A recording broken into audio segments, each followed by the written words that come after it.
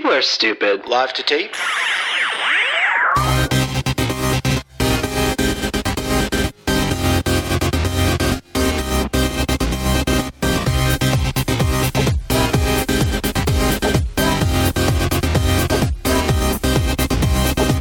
Welcome to Millennial 423. I'm Andrew.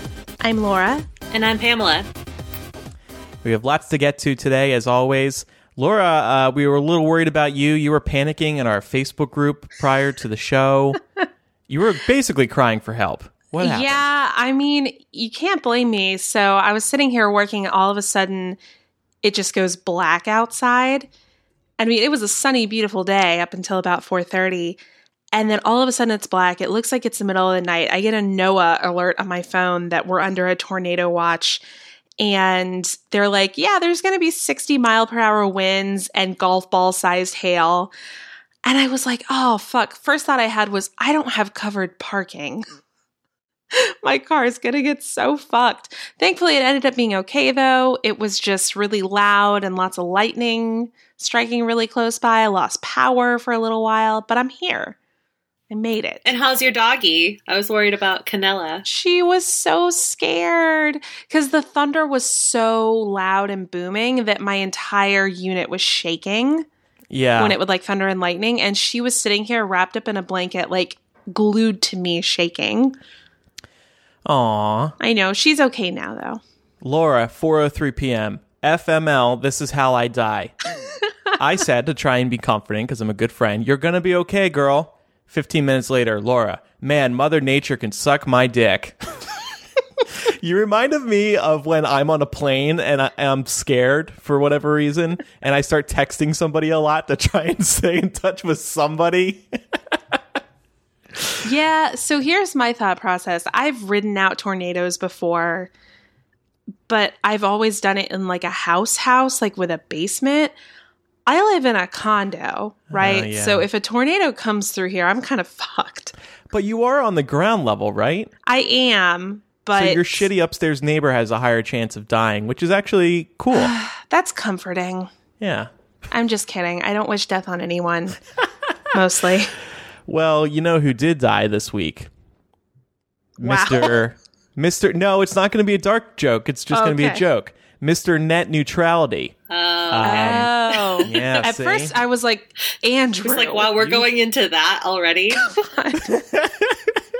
Andrew never gets that dark so early in the show. Usually he waits till after shooting the shit. So, yeah, net neutrality is officially over. We are back to having this internet where ISPs can decide what they send us through their pipes and how fast. Now we're just basically playing the waiting game. We're going to see if ISPs like Comcast, Verizon, AT&T, T-Mobile will begin charging us to use certain services. That's something that's possible now. They can slow down services in favor of ones they benefit from. For example, maybe they want to speed up Snapchat because in 2020, one of them acquires Snapchat, so they want Snapchat to be fast and Facebook to be slow. Stuff like that. That's what net neutrality was protecting against. We just wanted an open internet, a fair playing field for everybody. The policy's fate was sealed back in December 2017 when Ajit Pai, is that how you pronounce his first name? I like to pronounce his name as fuckboy extraordinaire, but yes, that's correct. That sounds kind of how Alexa pronounces it too.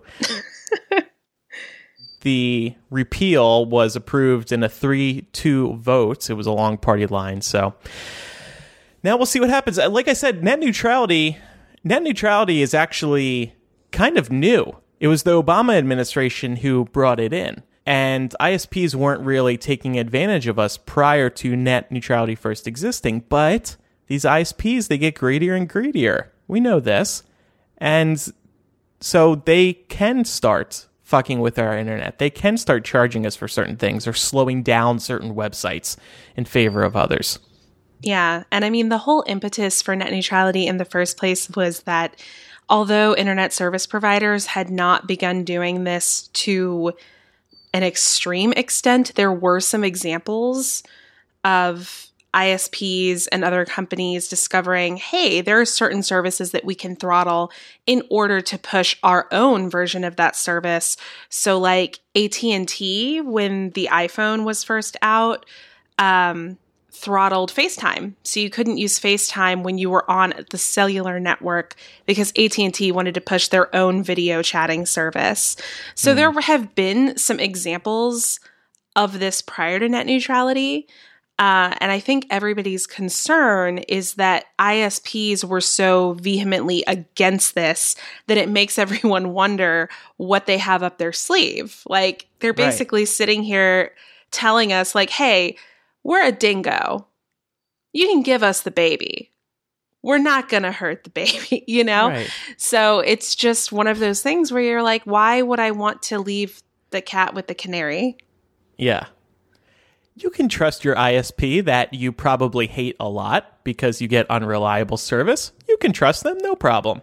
And, you know, this is not even the same, but like kind of similar. I was on an old data plan for AT&T, and when they wanted to get rid of that, they just started slowing down. Like, the unlimited data was only like a certain amount. They started slowing it down after. It really sucks, you know? Until we moved on to their new data plan, which is what they wanted us to do for years and years and years until we finally like gave in, because you don't really realize like how much data you use when you're on an unlimited plan until they start slowing it down. And that warning was coming in like quicker and quicker and quicker, like the closer we got to the point where we just had to like move. So I can't imagine that being the case with like, you know, the actual internet. It would suck. Yeah. And I mean, just think about, you know, what if your service provider is, I don't know, Cox? They're one, right? I feel like they're the ones that like all of our grandparents use who live in Florida. Let's say that Breitbart or Fox News gives them a ton of money to increase access to their content and slow down access to other news providers' content. That's an example of something that people feel very uncomfortable about because, again, ISPs have already shown us in the past that they are willing to throttle certain services in favor of the ones that make them money. Yeah. But what's actually kind of funny about that is Fox News is not owned by a cable company, whereas MSNBC, left-leaning, is owned by Comcast, and CNN is owned by Time Warner. And so it could actually be the left-leaning sites that get advantage before a Fox News eventually does, which is kind of hilarious because Fox News is right-leaning and the conservatives are the ones who voted to repeal net neutrality. So it could shoot Fox News in the foot, which is kind of funny. I know. And it's just, I mean, I want to be clear. I think everyone knows at this point that this show has a definite bias. I don't think that we make any bones about that, but I don't want to be limited in terms of what kind of sites I can access. In order for me to research appropriately for this show, I have to be able to access everything. Yeah, yeah. In order for me to have an orgasm, I need to review all of the porn sites before I decide which to stick with that evening. If you do want to be under net neutrality jurisdiction, you could move to Washington. They added their own net neutrality law. It's already been signed. Other states are trying, including California, New York, and Illinois, but those have not passed. So, have not passed yet. So this actually could turn into a state issue. And if enough states put net neutrality in effect, maybe the ISPs won't try at all. So, which would also be fucking hilarious because then it's going to put the whole conservative argument for states' rights to the test. I find that people on this end of the spectrum, and not all of them, but like people who are on the really extreme side of it, they're all for states' rights until it's something they don't like. Yeah. So we'll see. All right. Anybody watch the Tonys last night? I didn't, but I saw a clip from it that warmed my heart a lot. Was it this clip? I'm going to say one thing. Fuck Trump. It's no longer down with Trump, it's fuck Trump. So De Niro was coming out to introduce Bruce Springsteen, and he clearly went off script. This was censored in America, but it did air without censorship in Australia. Pretty funny. I don't know if it really had a place there, but what do you think got De Niro so upset on this weekend?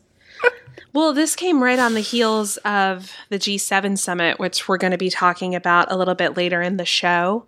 And that pissed me off, so yeah, I can understand. I also know that members of the Stoneman Douglas High School Drama Club showed up to sing Seasons of Love, so I can also see that being a reaction in terms of his anger to these children having to come and be representatives of their school that just underwent a horrific domestic terrorist attack to which our president and our government are not adequately responding.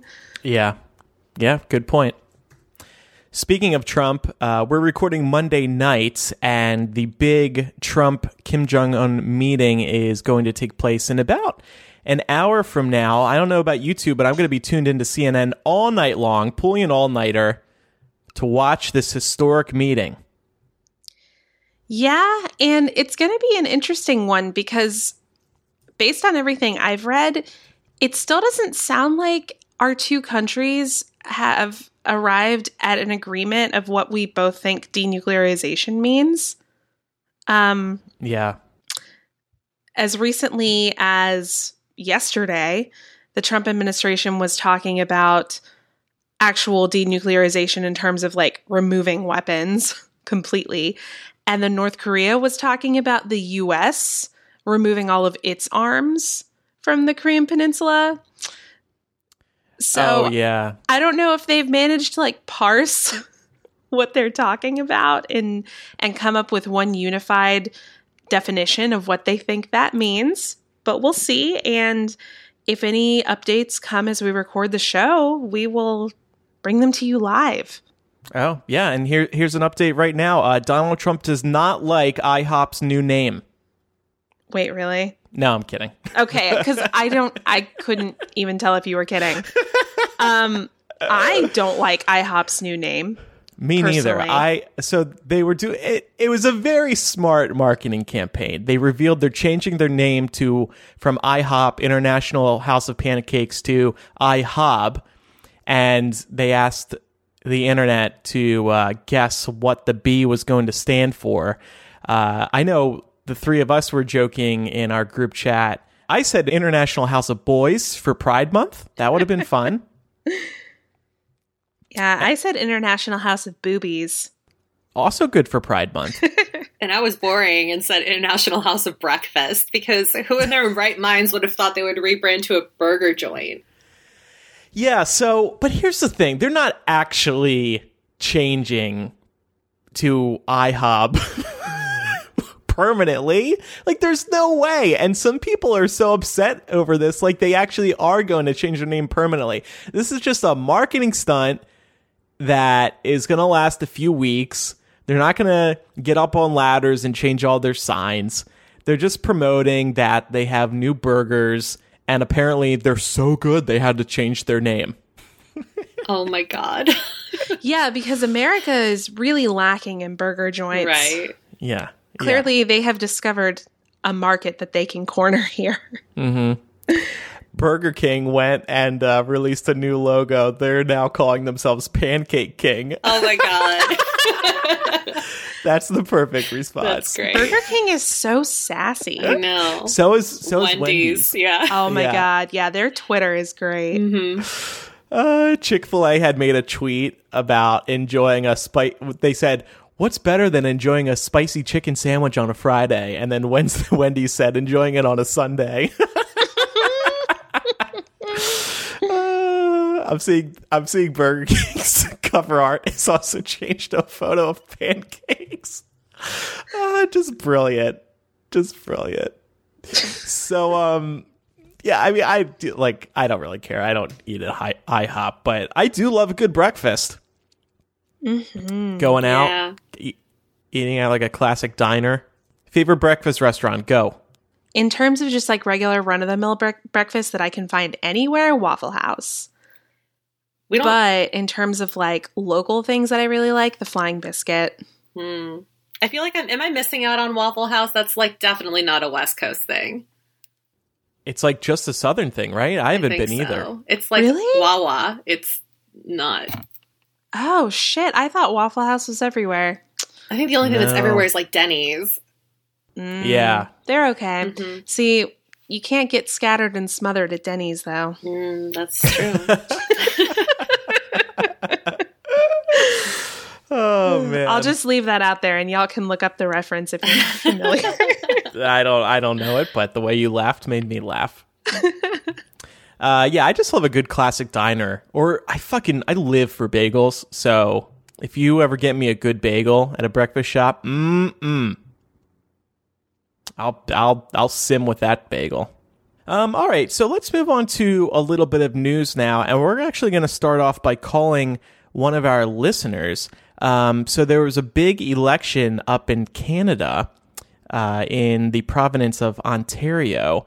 They have elected Doug Ford, brother of the late Canadian crackhead Rob Ford, as their next premier. This shocked everybody up in Canada because he's kind of a Trump character. The Guardian has described him as a businessman turned anti-establishment politician, a son of a wealthy entrepreneur who rails against elites and often shuns expertise. Sounds like a Trump, right? And hello, Kate. Hello. How are you? Hi, Kate.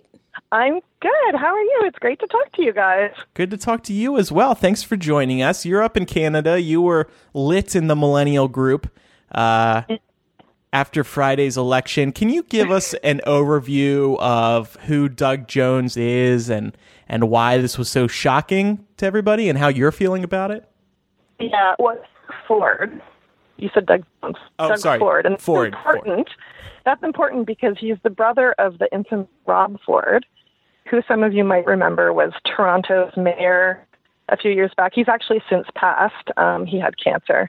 But he's the one who was sort of causing all the problems in Toronto. He was sort of a Chris Farley-esque guy who was dealing drugs and on drugs and just really crazy in the news. But this was his brother, Doug, who... So to give you a little bit of background, I know when we had our last federal election, you guys, I think, touched a little bit upon how our politics work here. We have more of a multi-party system, I guess, than you guys do in terms of instead of just having two major parties, we sort of have three major parties, and then there's the Green Party, which is a fourth party that kind of has a bit of an existence but isn't really that strong. So we have the Liberal Party, which is pretty self-explanatory, and they have been in power in Ontario for, I think, 15 years. Like, they have a very long reign here. And then the Progressive Conservative Party, which is our Conservative Party, more like a Republican, and that's the party that Doug Ford was running for. And he actually only became leader of the Conservatives back in March. The previous leader actually had to resign because there were like sexual misconduct allegations against him. So really nice. Yeah, great, right? Yeah. So then Doug Ford came on board. He was a city councillor in Toronto after Rob Ford passed. There's this whole it's a very scandalous situation. So when he came on in March, he was sort of the new dynamo leader of the party. He made all these crazy promises with very little platform to back it up. So one of the biggest criticisms leading up to the election was that he was making all these promises and he refused to spell a costed budget of how he planned to pay for everything he was promising. So that apparently wasn't enough to sway anybody away from him, though, because the Liberal Party, who had been in before him, have really screwed up a few things, and their leader that they had, whose name was Kathleen Wynne, she became a very unlikable figure. So a lot of people here were ready for change. But it's one of these situations where we have this third party called the NDP, who are I'd say they're a really far left party. They're further left than our Liberal Party in terms of they're really big on healthcare being accessible for everybody and Part of their platform was they really wanted to put an emphasis on mental health outreach and making prescription drugs affordable for people. They wanted to find out a way to do like free dental for most people, especially low-income families, and like lowering student debt, stuff like that. So they sort of had, with the Liberals looking bad, the NDP sort of had this resurgence where it was like, okay, we don't want the Conservatives, so let's all vote NDP. But it was sort of one of these situations where everybody kind of knew how it was going to go, but we were all really hoping it wouldn't because Ford was such a disaster. But in the end, they ended up winning a majority government, which in our parliament, because there's more than one party on the floor, it's like the majority only has to have, they won with 40% of the popular vote, but they have a majority. And then the party with the next most seats is the official opposition. And then the Liberal Party actually won so few in this election that they lost their official party status. So they God. Yeah, it's pretty bad. They were the majority leading party that was in charge, and now they only have 7 seats, and they needed 8 to maintain official party status. So they're one shy of that. So they're going to have to basically rebuild from the ground up for the next election. That's embarrassing. It's pretty bad. And why is that? Did people get too comfortable? Well, I think one of the biggest issues for most people is they took our Hydro One is our big sort of hydro company here that provides electricity for everyone. And they took that company and they kind of dismantled it and they made it public for trading. So they started selling off shares to it and it became privatized. And then our hydro rates started going up. And especially in rural areas where there's a delivery charge, which I live in a rural area, so I know this very well. There's a delivery charge when you're rural because the electricity has to go further out to get to you. So those rates started skyrocketing. And there were some people, especially in like Northern Ontario, where like the bulk of the population of Ontario is in Southern Ontario, but it's a very large province. And then there's areas of Northern Ontario that are very sparsely populated, but there's still people up there and they still need electricity. So those areas were getting like gouged, and there were people complaining like, I can't pay my rent and I can't feed my family because my electricity bill is so high. So that was one of those things where they totally owned up to it. And they were sort of like, yeah, we really screwed up by doing this. We're sorry. We're going to try and fix this for that was part of their platform for this election, but it was sort of a too little too late situation. Nobody really wanted to deal with it coming from them because they just didn't trust her anymore, the leader. Yeah. So yeah, the whole thing kind of fell apart on them. But the good thing is that the NDP, which is the other party, which has some very, very good ideas and hopefully some a chance at fighting the Conservatives on some issues, they're now the official opposition in Parliament. So they can hopefully push back on some stuff because some of the things that Doug Ford is proposing are really scary. Yeah, and you had mentioned that Doug Ford was proposing things and wouldn't explain how to pay for them, and that didn't sway people. That's interesting because that sounds very Trump-like as well. Like this phrase gets thrown around, post-truth world. We operate in this world now in America and evidently Canada where like people can just say things without backing them up and people just accept them. Yeah, and that's one of the scariest things about this, so that I sort of, maybe it's just like the circles I run in, but like on Facebook and other social media, I was just seeing people hating on Ford and being like, this can't happen. And yet here we are. So there's obviously people out there who voted for him. And the turnout for this election was actually quite high. I think it was like 57 or 58% of eligible voters came out and voted. So that's like, I think that's the highest it's been in probably 20 years, like very, very high.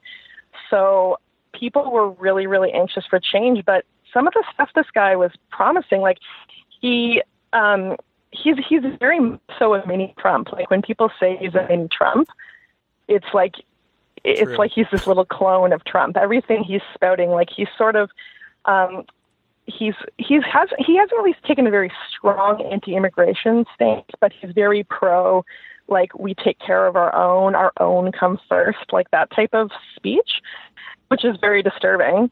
And he also is against things like access to, we have a lot of stuff going on right now about access to safe injection sites for dealing with addiction and stuff like that. He's completely against that. He wants to scrap funding for it. What? He wants to roll back stuff. Like, we have some very good protection around here regarding abortion. He wants to roll that back. He wants to make it so that minors cannot have abortions without their parents' consent, which of course destroys doctor-patient confidentiality. He wants to scrap our carbon tax that we have here. He wants to get into, we have a very large stretch of protected land here called the Green Belt. And he, at one point during the campaign, said that he wants to take protection away from it, start building on it to solve the housing crisis, because prices in Toronto are insane. I've heard it compared to Chicago, so maybe you can be familiar with that in terms of what things cost there, but it's the housing prices are really high. So his solution to that was, let's take this protected land and let's start building houses on it. And that one, there was a lot of backlash, so he kind of backed away from that a bit. But some of this other stuff, he's gone all in on. And one of the ones that I'm really concerned about personally is we, in the last, I think it was 2 years ago, Ontario rolled out a new sex ed curriculum for public school, and it was extremely sex positive, really progressive in terms of what they teach. There was a heavy emphasis on teaching kids about consent, teaching them, not sort of a abstinence is best policy, but this is how you take care of yourself. This is these are all healthy things. There's different kinds of sex. It was very inclusive that way. And it also had units to be taught about mental health and making sure you're taking care of yourself. And when it came out, it was very divisive, because anyone who was liberal was like, this is fantastic. This is what we need. So our children will grow up not being ashamed of their bodies. And then the other side was sort of this is horrible. This is not what we teach in church, et cetera, et cetera. So he wants to pretty much scrap that, go back to the plan that we had previously. It dates back to the 90s and is very, outdated and lacking in a lot of information. Yeah. And his proposal is that he'll go out and consult with parents and find out what they really want for their kids. And it's okay, are you going to be consulting with all parents or just certain parents? Because he'll go to groups of parents who probably agree with his line of thinking and then be like, oh, look what we came up with. We're going to implement this. Yeah, who does that sound like? Yeah. Many people are saying we need to throw this out. Exactly. Yeah. And I have two young children who are just my daughter's in grade 1 and my son is starting kindergarten in the fall. And I'm just I don't want my kids going through the school system with him with his hands in it. It's just really disturbing to me. Yeah. All right, I have to say it's really disturbing looking at what a successful model Donald Trump has set up for other single-minded, pro-isolation individuals to run for office. Yeah. And considering how much Trump hate there is up here, it's you guys, we're fully aware of what happened. Why have we not learned our lesson? But apparently we had to learn it the hard way. So we'll see. We've got, 4 years of this, unless something crazy happens and we can get rid of him sooner. Trump and Doug Ford and I think many citizens in our respective countries are just kind of in a I don't give a fuck mode. Let's just throw things at the wall and see what happens for fun. It's like watching a television show, but this is reality. That's why I hate this phrase post-truth world. It's what do you mean we're in a post-truth world? Can I not look up anymore and say there are clouds in the sky? If we're not operating in truth at all, what the fuck are we doing? I know. It's really crazy. Something needs to change. And we're seeing a lot of that here in terms of most people, and I know this was happening with your election down there as well. Most people were voting more about keeping somebody out than getting someone in. And especially with the multi-party system here, it was all very strategic. Who might win in my riding? I have to make sure I vote for that person because, or vote against that person if they're conservative, vote for them. So there's a huge push right now for electoral reform because the way our system is set up with multi-parties, it really would make a lot more sense for us to have some sort of a ranked ballot where we can say, this is my first choice, this is my second choice, I definitely don't want this person. Yeah. And then they could do some, fancy math, figure it out. And then people would actually have a say in terms of what they want instead of just, I have to vote so that I can keep this person out. Yeah.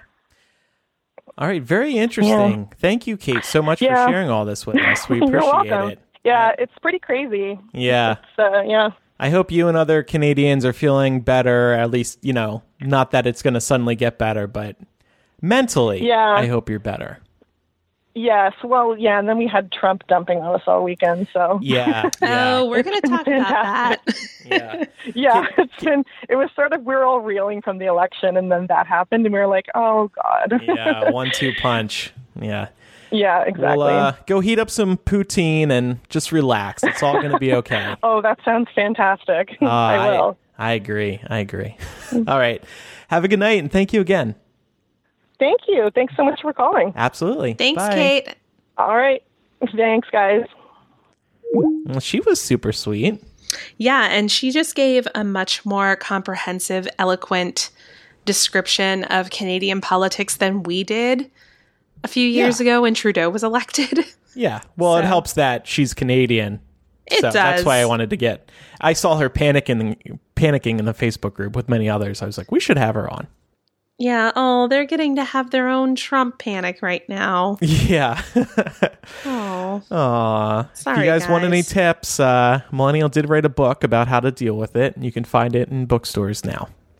We will call another one of our listeners later today in today's installment of After Dark. But Laura, she segued nicely into our next news story. Yeah, so it shouldn't come as a shock to anyone that President Trump found a way to shit on the G7 over the weekend. For those who don't know, the G7 is comprised of the 7 most developed economies in the world: the UK, Canada, France, Germany, Italy, Japan, and the United States. These top economic powers hold summits annually to discuss trade, globalization, and other economic policies in the hope of arriving at economic policies that are mutually beneficial to all of the member countries, since they represent 62% of global net wealth. The first thing that President Trump did was tell the other member countries, who are our biggest allies, by the way, that Russia should be allowed back in the alliance. For reference, the Group of 7 used to be called the Group of 8, or the G8, before Russia was kicked out for annexing Crimea in 2014. Because the rest of the member nations at the time weren't cool with Russia invading an independent territory and taking over it for influence and oil, Russia got kicked out. As for what possible benefit Trump could see from convincing our allies to let Russia back in, I think everyone at home pretty much has that puzzle put together.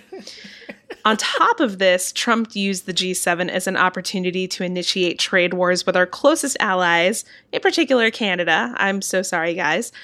By taxing the hell out of a number of raw materials, most notably steel, presumably because he was upset about Canada's 270% dairy tariffs on dairy items coming from the United States.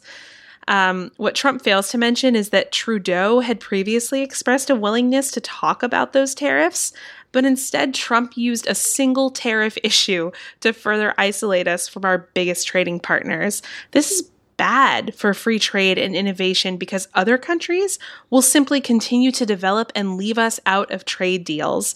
So ultimately, the goal behind further isolating the U.S. on the global stage is to gut current trade law in an effort to protect American workers from the effects of globalization. And while there are definite concerns about how American workers will be impacted by globalization, you can't approach those concerns with like an all or nothing, we won't trade with you policy. As a result of all of these new tariffs, the EU has already vowed to clap back with some tariffs of their own. Trump was also threatening to heavily tax automobiles that come into the United States from Canada, which is really interesting because in Canada, the cars that they produce that they send back to us are actually American cars like Ford, GM, So he came from he came from Merkel too. He wasn't happy with the German cars coming over here. Right, exactly. And so it's just like you're shooting everyone in the foot. Like you're fucking everyone, not just our allies. So that's like the long and the short of what happened this weekend. We did want to try and really try to see if there was any semblance of logic to the decision making here. I thought long and hard about this, and I just don't see it. I see it as yet another way to dominate the news cycle. Also, Trump, he is a very pro-isolation candidate. He ran on an isolation-based campaign.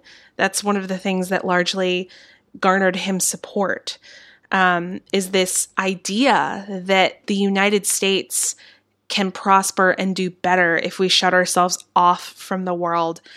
And whether you like a global market or not, it's going to be there, whether or not we choose to participate in it.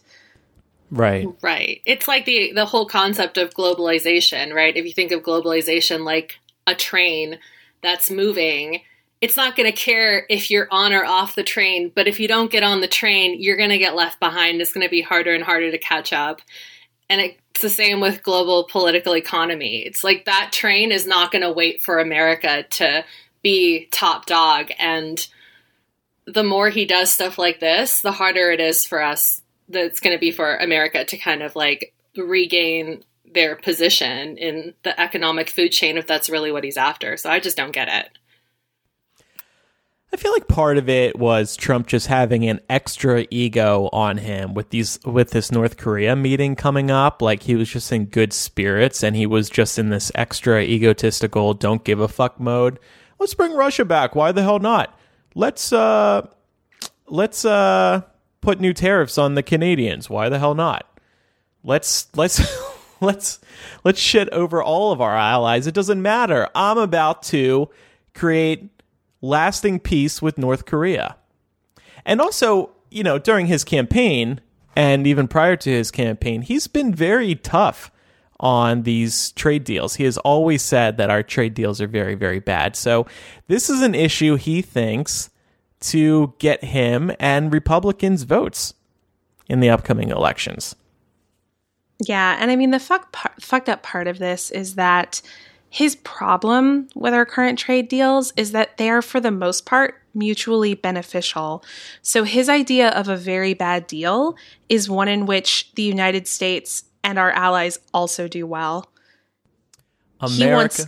He wants us to reap the benefits first. And that's not...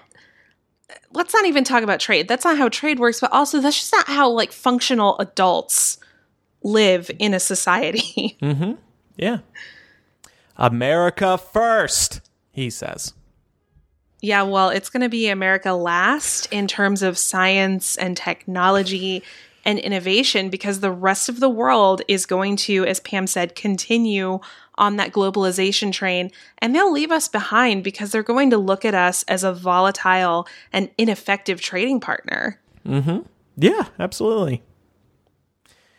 Man, can you imagine whoever takes over after Trump? They're going to have to be on the phone for weeks. It's going to be like, look, I know that guy was crazy. We got rid of him. Yeah. I'm really sorry.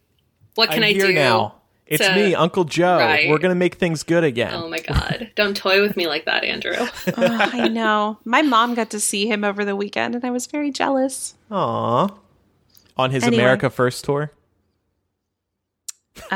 Whatever his tour is. What else is going on?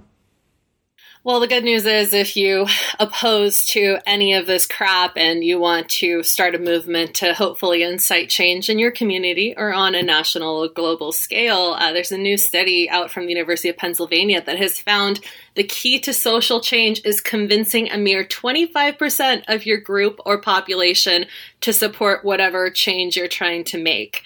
So they reached this number and it's known as the social tipping point. And that's actually not very high if you think about it. I think that a lot of people think you need maybe 51% because that would be over half of the 100, but that's actually not the case. So it should kind of give you some hope if you're looking to, start a grassroots movement. So the researchers behind the study began with a series of questions, one of them inspired by the Me Too movement.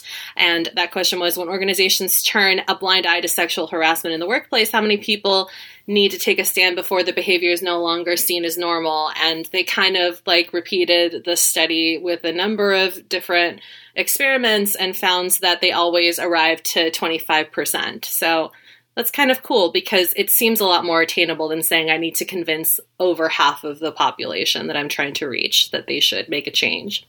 Yeah, it's certainly motivating. And I know this study is accurate because I only convinced 24% of our listening audience to litter in movie theaters, and there was no social change. And that was because I didn't hit that 25 mark. You were the 1%. Or because our listeners are just, decent members of society. Has anybody tried to create social change within their own circles here, or maybe anybody listening in the chat? I'm trying to think of. I'm that person who goes to parties and gets drunk and asks everyone if they're registered to vote. You really? Yeah. Wow, what a thrill. I mean, I don't do it in an obnoxious way, but it's because politics is such a common theme. People who are apolitical are talking about it now. And so anytime I'm in a social gathering where people are talking about it and railing against whatever politician they dislike, I always ask them, well, are you registered to vote? Did you vote in our most recent primary? Are you going to vote in November? Excuse me. Are you registered to vote? Come on, tell me. Do you have an app on your phone that you just pull up when people say no, so you can shove it in their face? I do have the link to the Georgia voter portal. Oh my god! Because it's really easy. It takes 5 minutes. It also takes 5 minutes, by the way, speaking of voting, to drop off your ballot at the polling station, FYI. So no excuses. If you get that shit in the mail, just go drop it off. You'll be in and out super quick. I'm spending 5 minutes at a party trying to get laid. I don't have time to go register to vote. Damn, it takes you 5 minutes? To find somebody. I know, I'm kidding.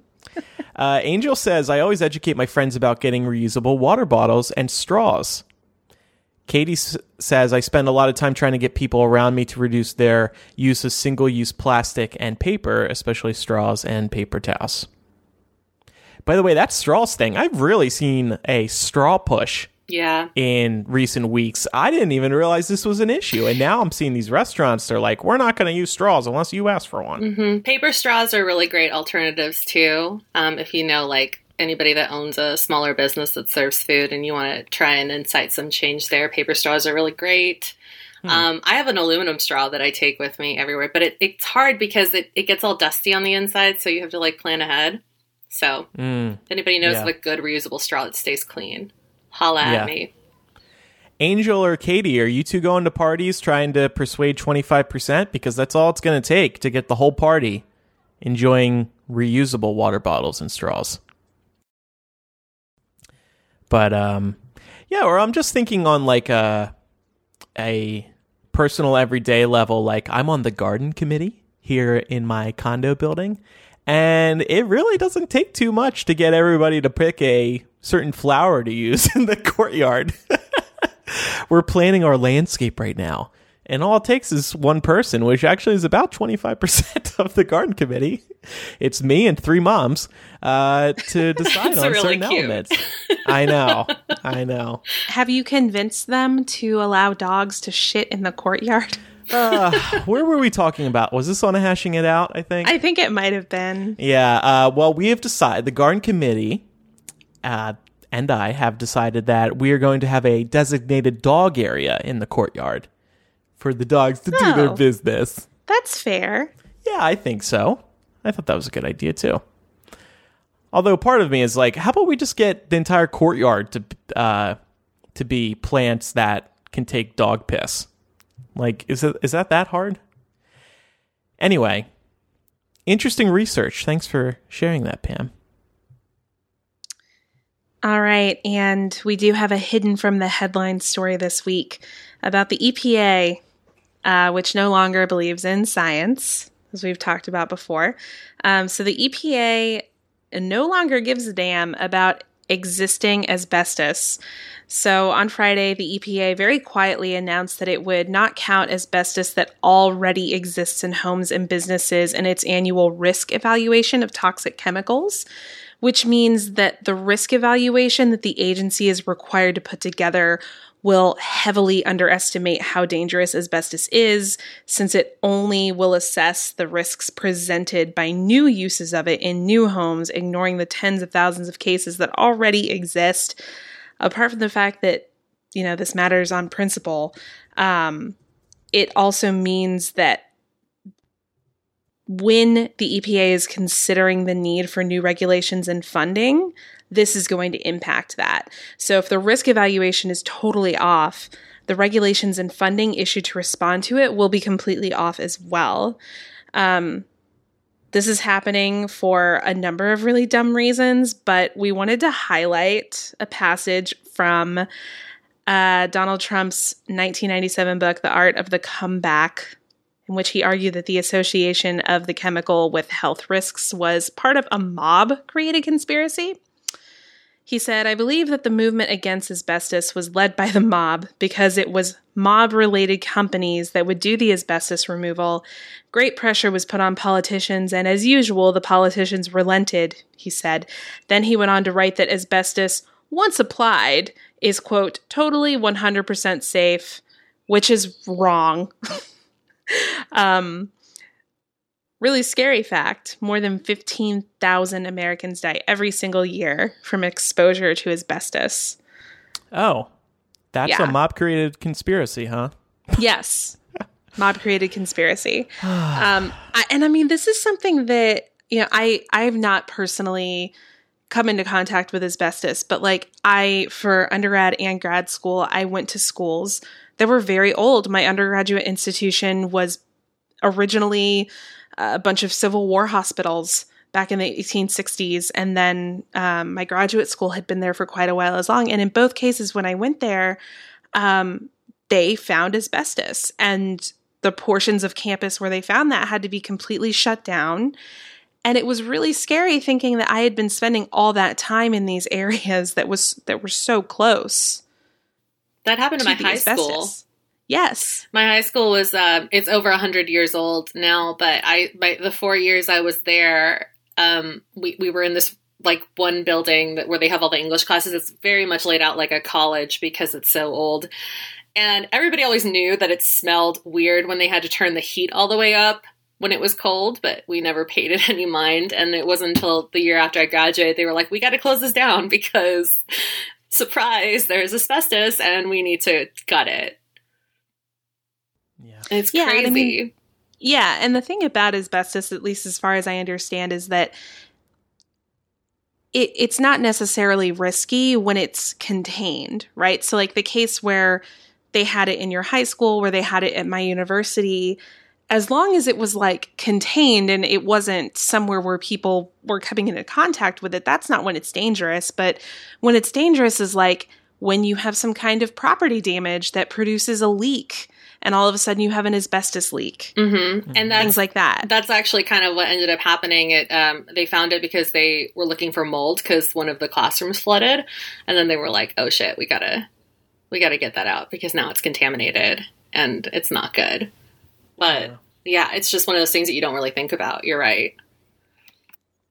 Yeah. And this is just horrifying because when you think about the fact, this country is, in terms of, when you compare us to our European friends, we're a pretty young country, but we still have so many old structures here that were built with some questionable materials back in the day. And unless you're going to provide the funding to gut those things, these problems are only going to continue to worsen. So if this is the administration's idea of cutting wasteful spending, I I don't know what to say about that. All there is to say is that they really don't care about science. I mean, there is also news that they are changing how they test a bunch of different chemicals, not just asbestos.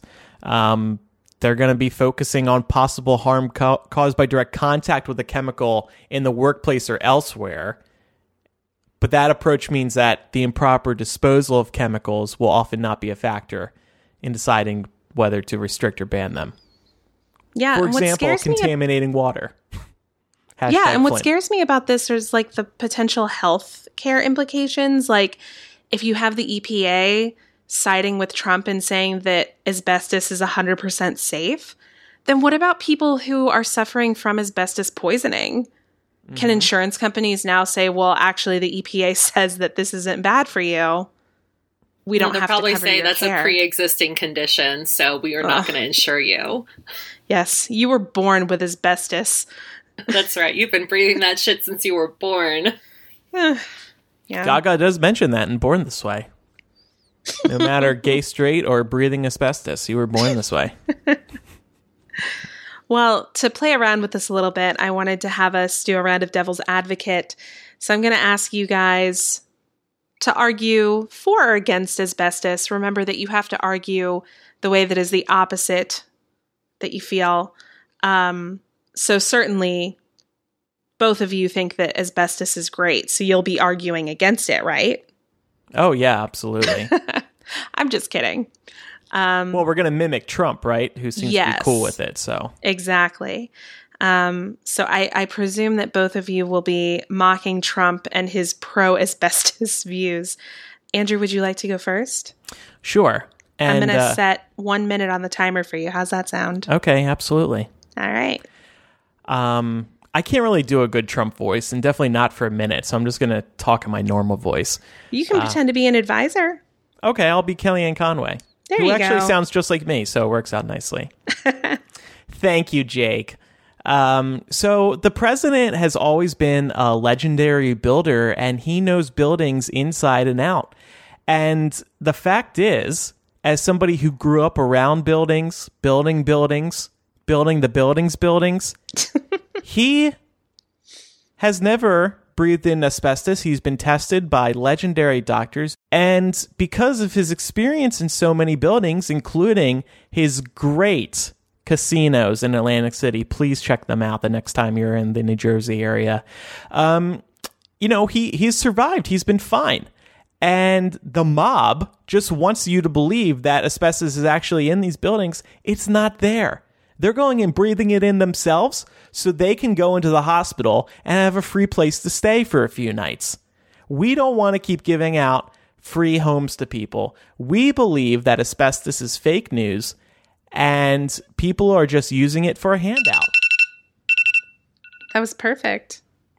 Great timing. Thank you. Kellyanne, you're a legend. The buildings. The buildings were building the buildings. That's definitely something Kellyanne would accidentally say on a Sunday morning news program. Yeah, I can see it. Especially she had a rough night Saturday. Rough night. I mean, the woman looks hungover as hell most of the time. Do you think when she's at parties, she checks in with people to see if if they're registered to vote? I doubt it, because they really don't want the eligible voting population to increase, because if that happens, it makes it harder for them to win elections. Mm-hmm. All right, Pam, are you ready? Yes. All right, start whenever you feel ready. All right. Well, just like the idea of asbestos was a mob-created conspiracy, not using it in buildings, it's also, going to basically double dip into your money, because not only are you going to have to pay the mob to come in and take out the asbestos that's not doing you any harm, you're going to have to pay for materials that are even more expensive to rebuild those walls that, you've had to tear down because of the so-called asbestos poisoning. Asbestos is great. It's cheap. It's used to fireproof and to insulate. Don't you want to live in safer buildings? Nobody knows safer buildings more than Donald Trump. And if Donald Trump tells you that asbestos is 100% okay, then we're all going to be just fine. And, we may lose a few Americans in this plight, but we're overpopulated anyway. So what's a few 15,000 lives? It's fine. It's fine. It's going to be better for everybody. You're going to save money, and we're all going to live much happier. That was very good. Very nice. Thank you. I was convinced. I think if you're looking for a backup job, Pam, you could always go over to Team Trump. Oh, no. Kellyanne Conway? Pamela Ann Conway? Save me. She's gone silent. We can't let Pam quit the show. I know. You know what, though, Laura? If somebody does breathe in asbestos, they're probably going to need some good health insurance. It's funny that you mentioned that, Andrew, because it's time for a quick word from one of our sponsors, Policy Genius. We've mentioned them on the show before, and they are the go-to place for anyone searching for insurance policies of all types. If you have a car, you have car insurance, right? Well, then if you have a pulse, you should also have life insurance. 4 out of 10 people don't have life insurance at all, and it's not their fault. Shopping for life insurance is confusing and takes forever, and Policy Genius makes it easy. It's the best way to compare life insurance online. In just 5 minutes, you can compare quotes from the top insurers to find the best policy for you. Policy Genius has helped over 4 million people shop for insurance and placed over $20 billion in coverage. And they don't just make life insurance easy. They also compare disability insurance, renter's insurance, and health insurance. If you care about it, they can cover it. So if you've been putting off getting life insurance, don't put it off any longer. It's never been easier to buy, and rates are at a 20-year low. Check it out over at policygenius.com. It's the easy way to compare and buy life insurance before you pay another bill out of pocket. Go to policygenius.com and compare rates today. Okay. For the rest of the show here, we're going to read and react to some submissions from our listeners. We're going to start off with a couple of AP Choice submissions from our $10 patrons over at patreon.com/millennial. This first one's from Jared, just a response to something we brought up. He said, "Hey guys, so in North Carolina, in response to the previous discussion about drug testing, yes, you are observed by a probation officer when tested. It's actually a misdemeanor offense to falsify a drug screen with fake or another person's urine. Doing it a second time is a felony." So I'm not moving to North Carolina because I could never pee in front of somebody. Yeah, I mean, now I know that next time I need to fake a drug test in North Carolina, I can't microwave the urine. That's what you're telling me, Jared. I have to find another way to heat it up. Yeah, maybe a nice little fire, open fire, a bonfire. This next one's from Sean. He says, "Does anyone have any advice on or experience with trying to spend less time with certain people? I really enjoy some of the people I work with, and I consider them my friends. We're even planning a weekend beach getaway at the end of June. But lately, I've been feeling like some of them just want to be doing something constantly, and I don't always have the social energy for that. I'm very introverted, and sometimes just being at work for 8 hours is very draining, so I enjoy my time alone at home with just my dog to recharge, but I don't know how to explain to my friends that it's been a bit much for me lately. I mean, what's a polite way to say to someone, I like you, but I think I've been seeing too much of you? Any advice? Thanks." It's a great question for all us introverts out there. Yeah, I think that introversion is not something to be ashamed of. Because we live in a world that is catered to extroverts. Everything about the world encourages you to be an extrovert. And I think it's okay. I mean, if these people are really your friends, it's okay to explain to them like, hey, I love being around you, but social interaction drains my energy rather than giving me energy. So sometimes I might just want to hang out at home by myself, and it's not because I have a problem with you or that I don't want to hang out with you. I just want to be able to recharge so that when I do hang out with you, I'm like fully present.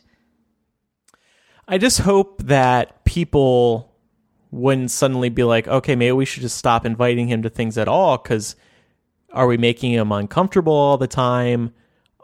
When do we know when we should invite him out to things? You know, it's like, how do they start deciding? That's a good point. I mean, I think if they're close enough friends, they wouldn't look at it that way. Maybe Yeah, I don't just have like close friends, so I can't. I would just say like opt out like every other time or something and see if that helps you out. Just be like, oh, like I already have plans, or Yeah. I have like a friend coming into town and I can't, or like my mom's coming to visit, or I'm gonna go visit my Right. mom. Yeah. I mean, that's kind of what I was going to say. I think you're going to have to lie a little bit. Yeah, but it's not like a lie that hurts anybody, So I wouldn't feel Yeah. bad if you have to go that route, because I'm like the worst at confrontation too. I'll just like be miserable hanging out with whoever I don't want to see because I'm too polite to say no. But yeah, I would just say like a little white lie in this case is not going to hurt you if you're not comfortable in sharing the truth, like Laura said. It might also be easier on you if you're just spending less time each of these times. And you mentioned your dog. I use my dog as an excuse all the time to leave stuff earlier than I want to be Yeah. there. It's like, I can't sleep over. My dog is all by himself, Or like, I really Right. got to get home by 5 so I can feed my dog. Yeah. Usually for me, it's like being out at a birthday party or at a bar on a weekend night. And it's like 10 o'clock. It's just late enough for me to be out unless I'm really enjoying it. And I'll just be like, hey, I gotta get home. I gotta walk Brooklyn. Sorry. And people, of course, understand that. And also if it's a thing where you're just like, I just don't want to be going out and getting wasted every weekend, which like, I know that the older I get, the harder it is for me to keep up with friends that still want to be out at bars. Like driving yourself there limits how much you can consume, and people are not going to like force you to consume more if you're the one that has to drive yourself home. So trying not to carpool as much and like taking yourself to wherever you're going also is going to help you like limit how long you have to stay there. Yeah. I'm just not shy about identifying as an introvert. Like I've gotten to the point where I make fun of it. Like I make jokes about it. Anytime somebody's like, hey, do you want to do this thing? And I'll be like, well, I do have to go home and take care of my dog, but I also have a date with a pair of pajama bottoms and Netflix because I'm uncomfortable and I want to go home. And that devil on my shoulder named introversion. Yeah. I have been slowly coming out, so to speak, with my introvertedness. I talk about it here all the time. Of course, why not? But around other people, more and more, I do find myself admitting that I am introverted. In fact, I had a couple people over this weekend, and I said, I am an introvert. I can't remember the context around it, but I was forthcoming about that. It's like how being a nerd used to not be cool. And now, like, you're uncool if you don't have an iPhone. Yeah. Now everyone's an extroverted introvert. That's the new thing. Or we know these things now. Mm-hmm. People just didn't describe it as such, I don't think. Yeah. So, yeah, it's like also, I always think about the money angle, too. It's like the longer I stay out, the more money I'm spending. Or if I do go out, this is going to be a $50 night or a $100 night. In LA, it felt like every night I would be going out would be a $100 night. It's really expensive. Bars and dinner. Yeah. That would frequently be my excuse. Good luck, Sean. I actually have a great way to keep people at home. They're our next sponsor this week. They are Beachbody On Demand. If you're looking to look sexy this summer or just get in the best shape of your life, you should look no further than Beachbody On Demand. Folks, it is so important to keep yourself healthy. We all know this. But in this day and age, we're spending way too much time being stagnant, sitting on the couch, binging Netflix, playing video games, reading, or just laying on the floor telling yourself that life is so hard. You need to get moving again. But I know what you're thinking. Andrew, I'm busy. Fuck you. I don't have time to go to the gym. This is where Beachbody On Demand comes in. They're an easy-to-use streaming service that gives you instant access to a ton of super effective workouts you can do from the comfort of your living room 24/7. This is the company behind P90X, Insanity, 21 Day Fix, T25, Brazil Butt Lift, Payo, 3-week yoga retreat, and more. They have an amazing array of workouts for all fitness levels, from the bodybuilder to somebody who just wants to get in some yoga. Beachbody On Demand lets you work out where you want, when you want, thanks to their apps, which are compatible with all your smart devices. I personally use it on an Apple TV, but you can use it on a tablet, on your phone, on your computer, whichever device you have in arm's reach. Like I said, taking care of your body is important. I want you to try Beachbody, and I want you to load up UV2. This is a super fun dance program. I can burn at least 200 calories in a half hour in a fun way. The guy who hosts it, Leandro, is such a thrill. He has all these women behind him who are high on life as they all dance for a half hour. It is just a blast. And I absolutely love it because it's easy. It's an easy way to get a workout.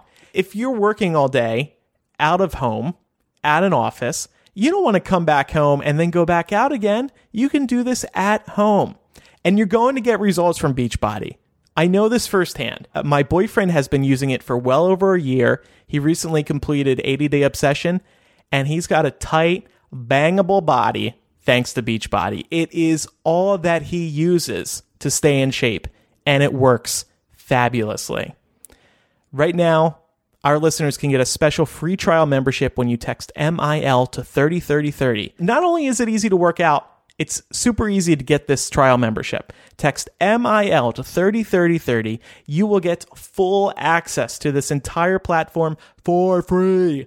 All the workouts, the nutrition information, and support totally free. I frequently tell everybody right here on this show that we're giving you guys no-brainer deals. This is a no-brainer deal. In fact, it is the best deal in fitness. Try out anything you want on Beachbody for free. Go right now and get a fun workout in for free. Again, just text MIL to 303030. And let me know what you choose. Let me know what programs you're doing. Maybe I'll give them a try too. All right, so we have a couple confessionals now. And we're going to call this the relationship edition of the confessional. So the first one says, I got married really young, 2 months after my 20th birthday. I'm now 24, and although I love my husband very much and I'm really happy with him, I feel like our relationship has taken over my life.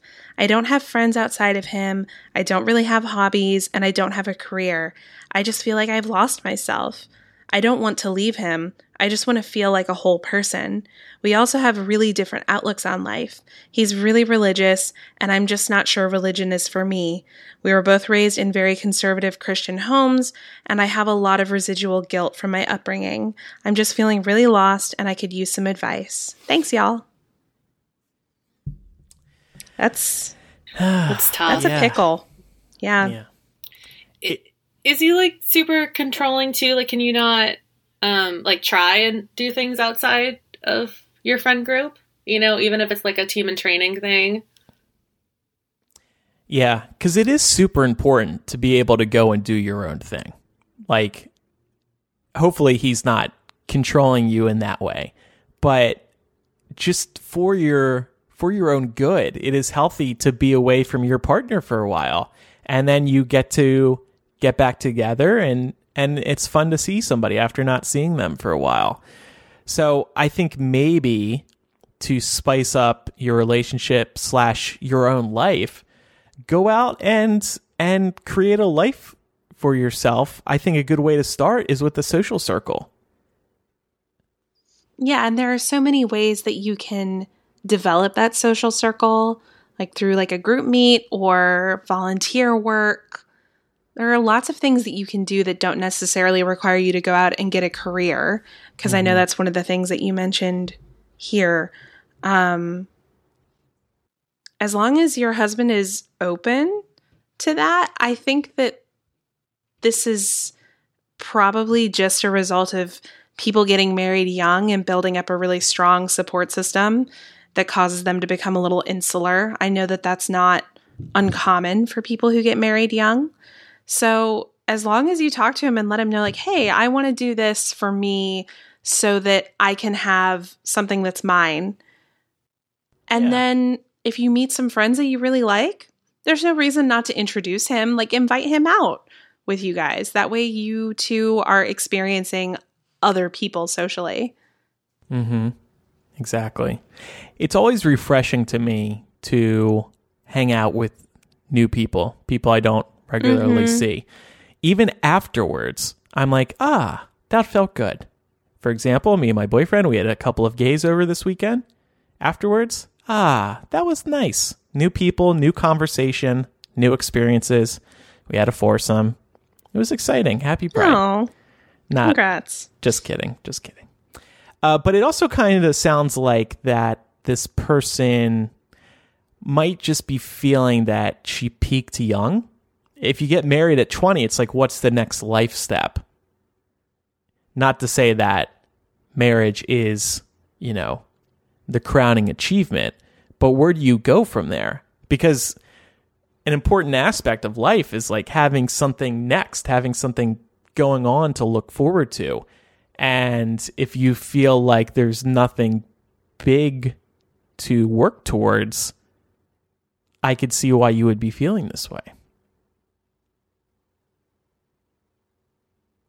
You could even take if, maybe you don't have a career, but if you have a community college nearby, taking a class, like even if it's just like learning a language you might want to pick up, it's a great way to meet people. A lot of people take night classes. So it's a lot easier to make friends in school than it is to make friends once you're out of school. So. Mm-hmm. Yeah, and I liked Laura's point about volunteering somewhere. I think I've brought this up before. My now ex, he, when he moved to LA, he started volunteering somewhere, and he immediately made fantastic friends who became my friends. He was out in LA for like a month, and he had more friends than I did in like 7 years of living there. But it was just a very interesting learning experience for me about how you can quickly make very good friends, because people who volunteer, they're also very good people. So, next confessional. Pam, you want to take this one? Sure. Slyn says, "Hi everyone, I'm in a bit of a bind. My long-term boyfriend and I are separating and he's moving out. It's been a long time coming, but I'm honestly pretty upset after all I've done to make things work. He's shown zero interest and landed us in a mountain of debt and destroyed my credit. Now he's leaving in July and I'm going to be left high and dry. We have a toddler together and he's hardly helped at all with him or around the house, so it's not like I'm not used to doing everything myself.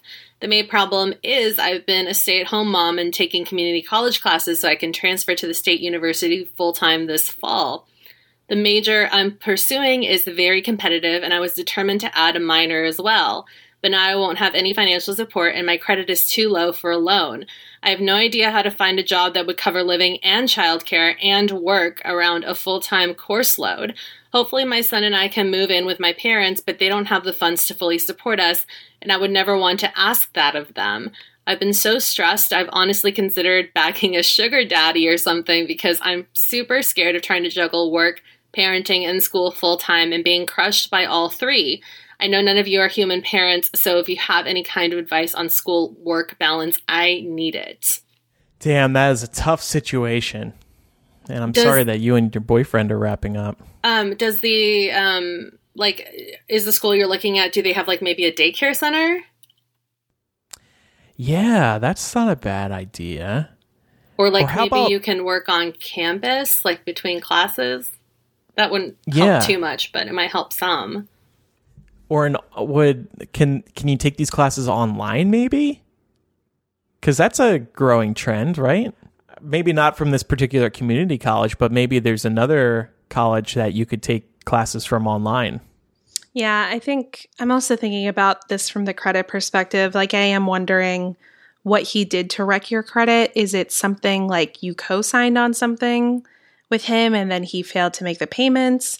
Or is it that he was able to obtain your credit in order to run up charges or open credit cards and things like that? Because the latter is illegal.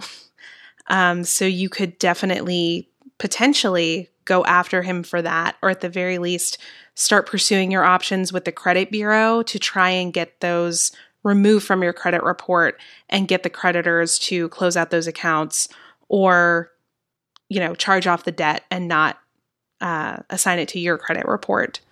Mm-hmm. Also, big yes to the sugar daddying life. Why not? Just go for it. Also, I hope that he's paying child support, at least, to help a little bit.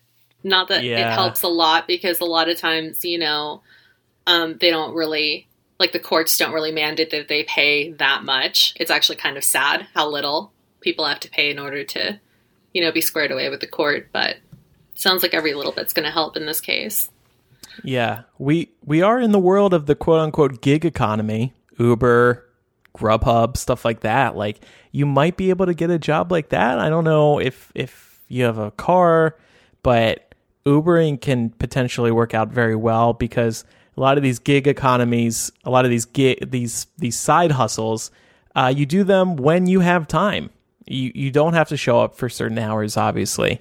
I will say too that, like, at the end of the day, it's really lucky that you're hopefully going to be able to move in with your parents, even though, they're not going to financially support you. And, like, I respect you so much for not putting that burden on them, because I definitely know people that are like, I'm going to move in with my mom and make my mom pay for my kids that I had that she didn't have.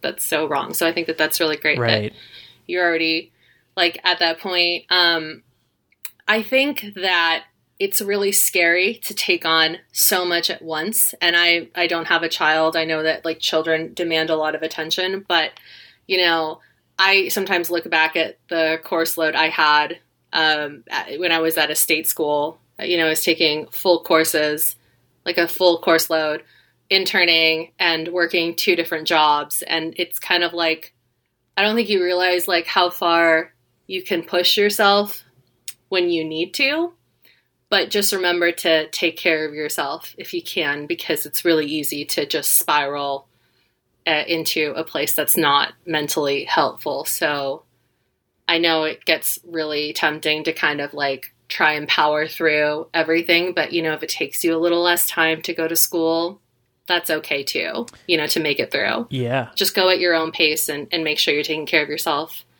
and also obviously of your baby, but. Yeah.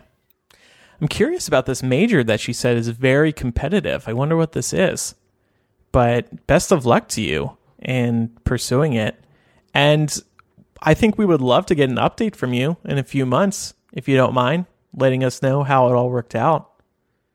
We'd like to hear your solution, and maybe others can learn from it. All right, we have a couple of recommendations to wrap up this week's show, but first, our final sponsor is ShipStation. If you've got a classic millennial side hustle that involves shipping, you know that getting your orders out the door quickly and effectively can be tough. And that's why this side hustler highly recommends using ShipStation.com. This is a godsend for those who have online businesses with physical goods involved. It's the fast and easy way to manage and ship your orders all from one place. Whether you're using your own website, Shopify, Squarespace, Etsy, BigCommerce, WooCommerce, or other 75 other popular selling channels, ShipStation brings all your orders into one simple interface. The reasons I love it: first of all, they make them really easy to manage from any device, even from your cell phone. Then you use ShipStation to create shipping labels for all the top carriers, including UPS, FedEx, USPS. And then with ShipStation, you'll ship more in less time with the best rates available. Time is so important, as we were basically just talking about. And ShipStation will help you streamline your hustle. ShipStation, by the way, it's available in the US, UK, Australia, and Canada. Right now, try ShipStation for free for 30 days, plus get a special bonus when you use our promo code MILL. Don't wait. Go to ShipStation.com, and before you do anything else, click on the microphone at the top of the homepage and type in MILL. That's ShipStation.com. Enter MILL. ShipStation. Make ship happen. Laura, we both have video game-based recommendations. Yes. I highly recommend Detroit Become Human. This was a game that was released for PlayStation 4 just a couple of weeks ago, and it's a game in which you are playing from the perspectives of 3 androids in a world where androids are slowly developing sentient and independent thought. And it's a game that you can have multiple endings depending on the choices that you make throughout the game. It's awesome. The story is fantastic. And it's also a really gorgeous game. I liked this because I like games like Until Dawn, which I talked about on the show previously, and also Life is Strange. So this is very similar to that in concept. Highly recommend. I am addicted. I played it all weekend. Sounds like Westworld, actually. Mm-hmm. Maybe I'll play this instead of watching Westworld because I really am fed up with that show. It's so confusing and slow to me. I can see you freaking out playing this game, Andrew. Oh, okay. Like in a fun, I freaked out at a couple of points because there are points where it's really tense and you can tell in the moment that whatever decision you're making is going to severely impact the course of your game. Oh, cool. And so you're sitting there like, oh fuck, what do I do? Oh fuck. I recommend a game coming out tomorrow.